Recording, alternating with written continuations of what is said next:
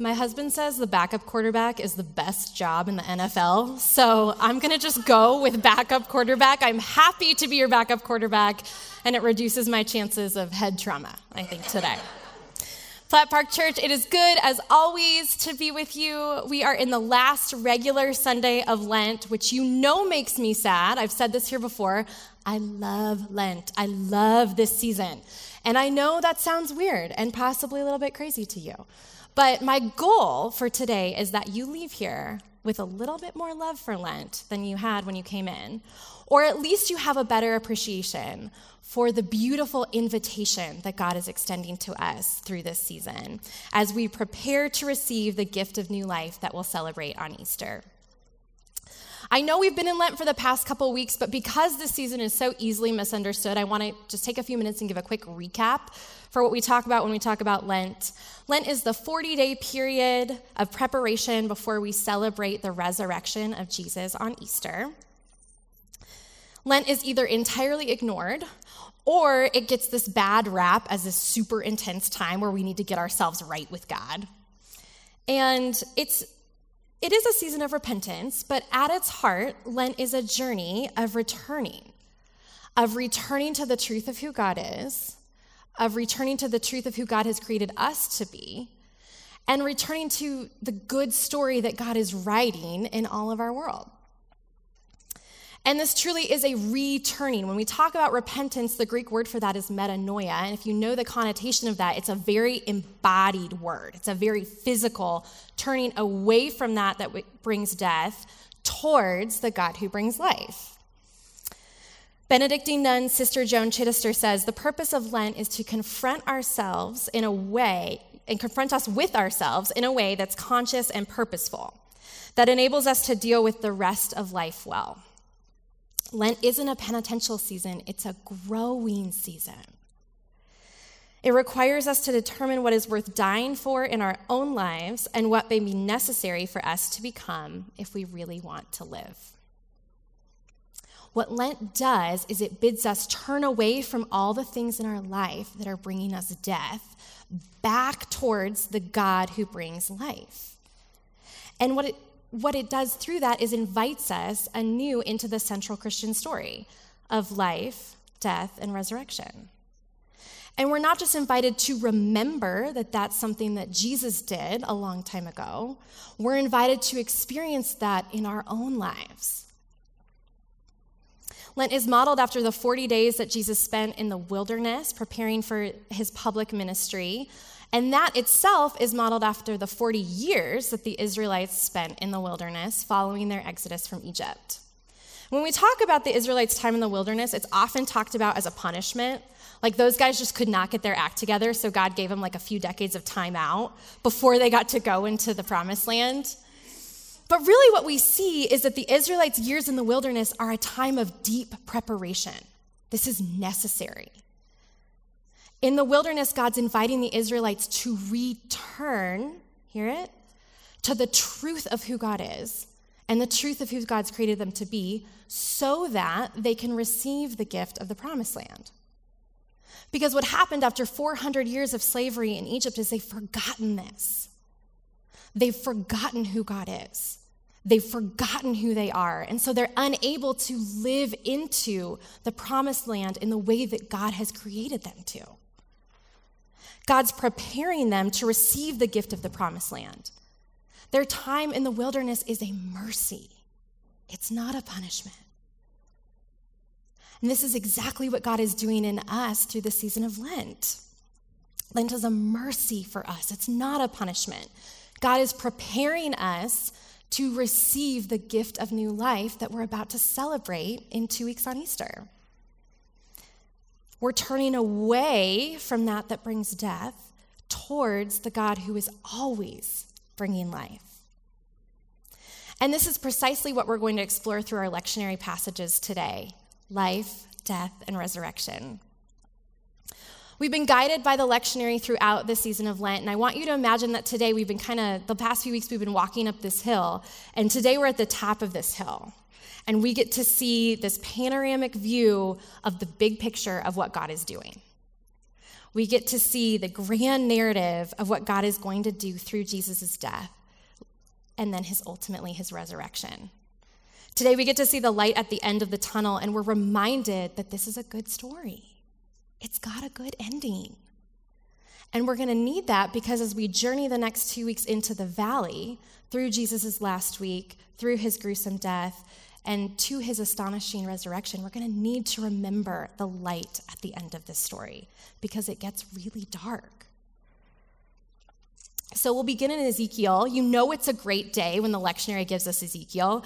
Usually Ezekiel doesn't get to come out and play because he's super intense. But today we get to go into Ezekiel. I love this. For me is like finding a Starburst pack with all pinks. Like I love the Old Testament prophets. So anytime we get to talk about Old Testament prophets, it's a good day. Ezekiel's the third of the three major Old Testament prophets that we have, along with Isaiah and Jeremiah. And he's a priest to the Israelites during one of the many horrific times in their history. Scholars believe the writings that we have in our Bible are from about a 20-year time period in Ezekiel's life, from roughly 593 to 571 BC. And he lived in the southern kingdom of Judah. You may remember that Israel was one united kingdom, then it splits. The northern kingdom of Israel is conquered by the Assyrians about 130-ish years earlier, and now the southern kingdom of Judah is under a 19-year siege from the big bad power at the time, which is Babylon. Judah finally falls to Babylon in 586, and what Babylon does is they take over the land and they exile all the Jewish people to Babylon. And it's during this Babylonian exile that Ezekiel receives this vision from God. And so as we read through this, I want you to understand that this vision comes during a time where God's people have lost literally everything. They've lost their homes. They've lost their land. They've lost their freedom. They've lost their future. And it feels like they've lost their God. This is a religion at the time that worships God in a place, in a temple. The temple has been destroyed. This is a people who are defined by the promised land that God gave them, that God took them miraculously into, and that has been conquered. They have been taken out of that land into a foreign land where they are now living as exiles in Babylon. Verse 1 begins, "The hand of the Lord was on me, and God brought me out by the Spirit of the Lord and set me in the middle of a valley. It was full of bones. God led me back and forth among them, and I saw a great many bones on the floor of the valley, bones that were very dry. God asked me, 'Son of man, can these bones live?' I said, 'Sovereign Lord, you alone know.' Then God said to me, 'Prophesy to the bones and say to them, dry bones, hear the word of the Lord. This is what the sovereign Lord says to these bones.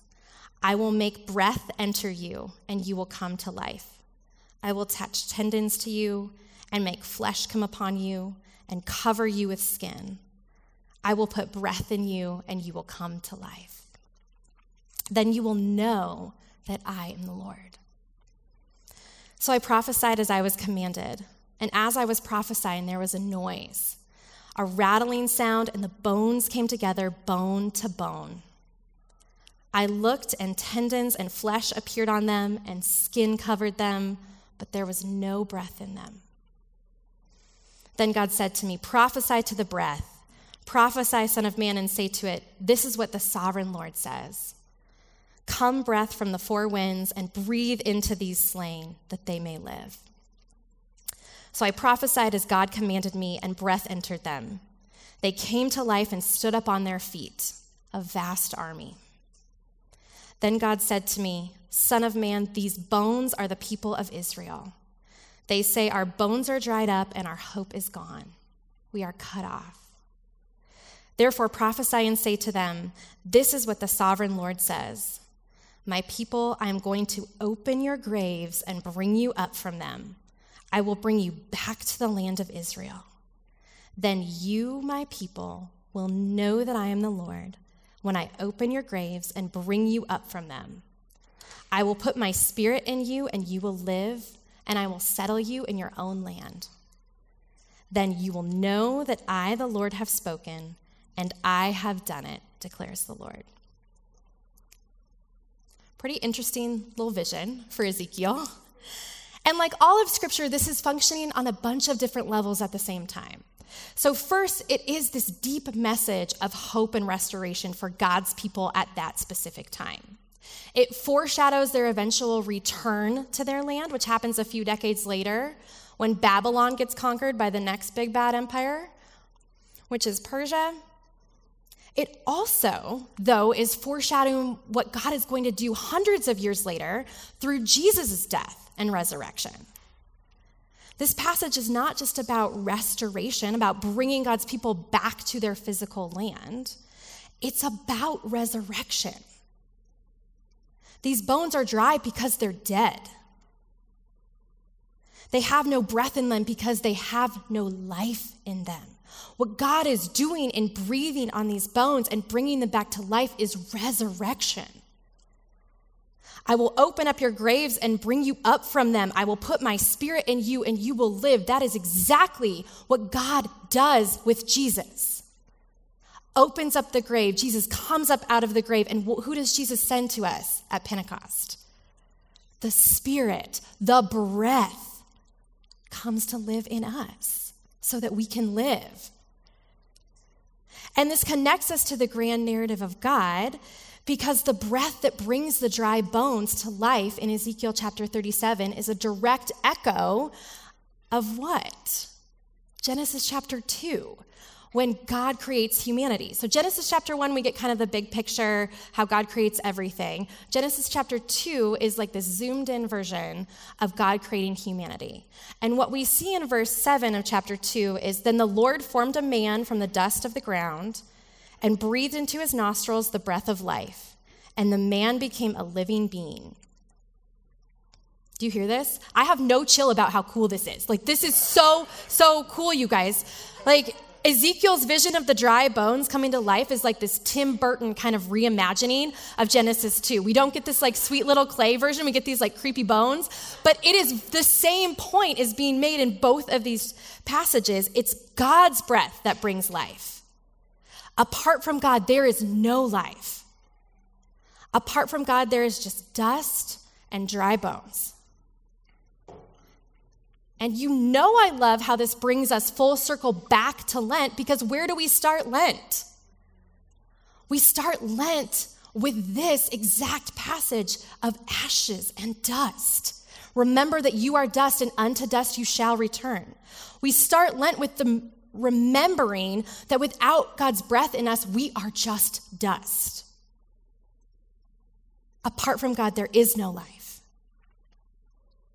It is God's breath that turns the dust into a living being. It is God's breath that brings these bones to life. And it is God's breath that is still breathing life into us today. We get to see this come together really powerfully in our next lectionary passage for today, our gospel, which is John 11, where Jesus raises Lazarus from the dead with his breath, with his words. Here's a sketch of this story from a little-known painter named Rembrandt. He went on to actually paint this, but completely changed his perspective on it, and I like this better. So we get to look at this today. Rembrandt is known, if you know about him, he's known for his use of light and dark. And so look at how Lazarus in the middle, kind of bottom third, is coming up entirely in the light. He's rising entirely into the light. And what's even more fascinating is if you look at how Rembrandt sketches Jesus. Also, this is a pencil. He's sketching this with charcoal pencils, which is amazing. But look at how Jesus has his back to the darkness and his front to the light, and his hand is up as Lazarus comes out of the tomb. It's fascinating.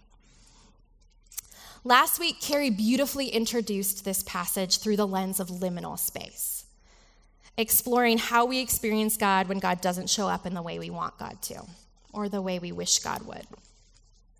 If you missed her message, definitely give it a listen later, because we're skipping straight to the good part of this story. We're going right to the end where Jesus raises Lazarus from the dead. Quick note on the context of this passage: we only find this particular miracle in the Gospel of John. Doesn't mean it's not true, John does his own thing, as my 3-year-old likes to say, and every gospel writer has their own kind of audience, their own purpose, their own purview, and John's is cosmic. John is continually connecting us back to the big picture story of God. John wants us to see that this is a good story with a good ending. We believe John's gospel was written toward the end of the first century, and like Ezekiel, John is writing to God's people at a pretty dark time in their history. They need to be reminded that it's got a good ending. By now, most of the early Christians have died out, often in pretty nasty ways, as martyrs. The temple in Jerusalem has been destroyed again. And it's becoming more and more clear that maybe that 1,000 years is like a day to God is actually true, and Jesus might not be coming back imminently. And so they're trying to figure out what they do now, how they live now. And as with all of Scripture, this moment in Jesus' life when he resurrects his good friend Lazarus is operating on all these different levels. From a literary perspective, in the Gospel of John, it's the pinnacle of John's Gospel. It's not the end of John's Gospel, but it's the climax of John's Gospel. John gives us 2 really interesting kind of literary devices throughout his Gospel to show us, 1, that Jesus is God, and 2, that what God is like through what we're learning about Jesus. And so the 2 devices are, first, the miracles. John gives us a bunch of different miracles that Jesus is doing in his gospel. And the resurrection of Lazarus is the crescendo of all those miracles. In the same way, John also gives us a bunch of statements where Jesus says, I am this, to tell us about his divinity and to tell us what God's like. So I am the bread of life. I am the gate for the sheep. I am the way, the truth, and the life. All of these are statements designed to show us about that Jesus is God and about what God is like. And the crescendo of those statements is also in this passage where Jesus says to Martha after she says, if you would have been here, Lazarus wouldn't have died. And Martha have this fascinating conversation, which the pinnacle of which is him saying, I am the resurrection and the life. I am the resurrection and the life. Historically, the raising of Lazarus is also the tipping point in Jesus' ministry that sets the events of his own death and resurrection into motion. In most of his other miracles, Jesus is keeping it quiet. He's saying, hey, don't tell anybody, or he's asking people not to spread the word. This is a big, intentionally public display of his power. We know that Lazarus and his sisters are a prominent family in Bethany. Bethany is close to Jerusalem. This is right around the Passover. And so Jesus bringing a dead guy back to life is a big deal. And word about it spreads like wildfire. This miracle is why there's so much momentum along the streets when Jesus comes into Jerusalem next week on Palm Sunday.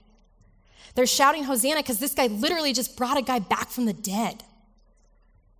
And this is why the Pharisees are pushed over the line. Turns out they had a line, and it was bringing a guy back from the dead. And that is what causes them to finally say, we got to get rid of him. He's too much. Theologically, we don't have time to get into all of this, but I just want you to notice this is a really fascinating foreshadow of what Jesus' own death and resurrection are going to look like. It's like Jesus is giving everybody this preview of a movie they don't know they're about to see, and then they completely forget that they saw the preview when they actually see the movie, and everybody's like, what happened? They forget that he literally just did this. And in the cosmic sense that so much of what John's communicating to us through his gospel, this shows us what God is doing in the big picture through Jesus' death and resurrection. One of the ways John gives us a cosmic sense, one of the ways he loves to connect us to the grand narrative of God is by deliberately echoing Genesis. Do you remember how John's gospel starts out? In the beginning was the Word, and the Word was with God, and the Word was God. He was with God in the beginning. Through him all things were made. Without him nothing was made that has been made. John's constantly saying, remember this? This is all part of the same story. Remember that part? It's all part of the same story, except look at how Jesus is advancing this story. Look at what we're learning now about God through Jesus. And so we find that again in John chapter 11 as Jesus raises Lazarus from the dead. What John does here is amazing. It's an almost line-by-line reversal of what we see happen in Genesis 3 when Adam and Eve doubt God and eat the fruit. So let's look at the last two verses of this chapter, John 11, verses 43 and 44. When he had said this, Jesus called out in a loud voice, "Lazarus, come out." The dead man came out, his hands and feet wrapped with strips of linen and a cloth around his face. Jesus said to them, "Take off the grave clothes and let him go."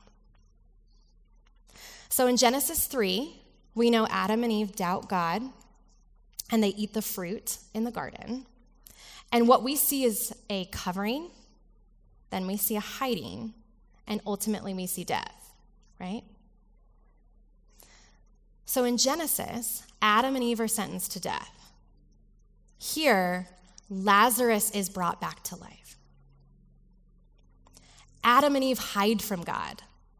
After they eat the fruit, they hide, and God's walking in the cool of the evening when they used to walk together with God, and God's calling out to them, "Where are you?" They're in hiding. Here we see Jesus go to the tomb where Lazarus has been placed and call him by name out. "Lazarus, come out of hiding." And Adam and Eve cover themselves out of shame. And what we see at the end of this passage is Jesus commanding that they take off the coverings of Lazarus, take off the grave clothes, and let him go.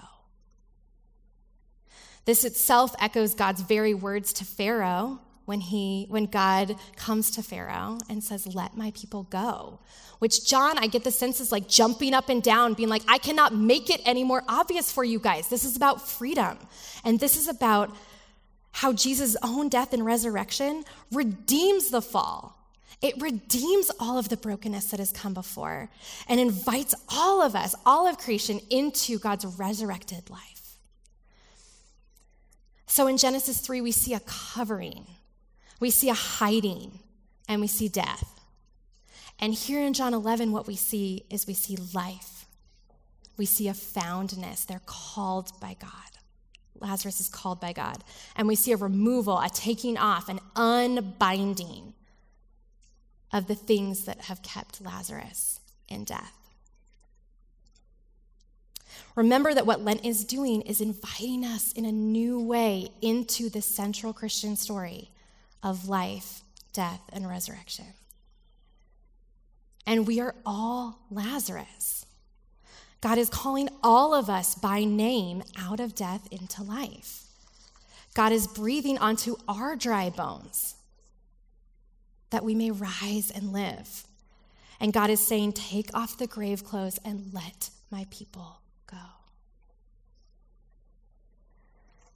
I love this icon of this story because you can see, if you see kind of in that bottom right-hand side, there's a figure grabbing the grave clothes and starting the process of unwinding, of unbinding Lazarus to let him go. And the grave clothes are symbolic for everything that keeps us hidden, keeps us bound, keeps us separated from God, that keeps us from being fully seen and fully known just as we are. These could be lies, they could be destructive habits, they could be unhealed hurts that have led to these narratives about God, unmet expectations. The future looks different than you thought it would. God isn't doing what you would do if you were God, what you've begged God to do. Anything that keeps us from full experience of life with God. For me personally, I'm in a season where I'm watching a lot of dreams that I had for the future and expectations of how I thought things were going to look die. I don't know what resurrection looks like here yet. All I see are dry, dead bones for the most part. I'm like Mary and Martha, and my brother is dead in the tomb. He's been there for 4 days. I don't see new life yet. I don't know what it looks like. I just see a lot of death. But as I continue to sit with this and I continue to stay awake to it and open to it, which is the hardest part, as I continue to allow myself to bring it into conversation and prayer with God, what I'm noticing is this: that very gently and very kindly, God is starting to tug on some of these grave clothes, starting to gently unwrap some of the lies that I've believed about God, that I believed about myself. Some of the narratives that I've used to make sense of things that are not true. And as God unwraps our grave clothes, what we find is these wounds. And they're exposed to the light, and what God can do is start to heal them. And that's what resurrection starts to look like. When God, who is the breath, breathes life, and we get to more fully live as the people God has created us to be. So this is the image I invite you to take into your own conversation with God this week. We're preparing to receive God's gift of new life on Easter. And so what we want to ask God is, what are the metaphorical grave clothes that you're asking to gently unwind? What are you asking to release so that I am more fully and freely empowered to live as the daughter and the son that you've created me to be? What are you wanting to free me from so that I can return to the truth of who you are, God, to the truth of who you've created me to be, and to live into the fullness of this new life that you are always breathing in? As we close, I want to read a blessing by the artist Jan Richardson over you. This is called the Lazarus Blessing. And I encourage you, if you feel comfortable, to close your eyes or to lower your eyes and hold your hands out and just let the beauty of her words wash over you. The secret of this blessing is that it is written on the back of what binds you. To read this blessing, you must take hold of the end of what confines you, must begin to tug at the end of what wraps you round. It may take long and long for its length to fall away, for the words of this blessing to unwind in folds about your feet. By then you will no longer need them. By then this blessing will have pressed itself into your waking flesh, will have passed into your bones, will have traveled every vein, until it comes to rest inside the chambers of your heart that beats to the rhythm of benediction and the cadence of release. May it be so. Amen.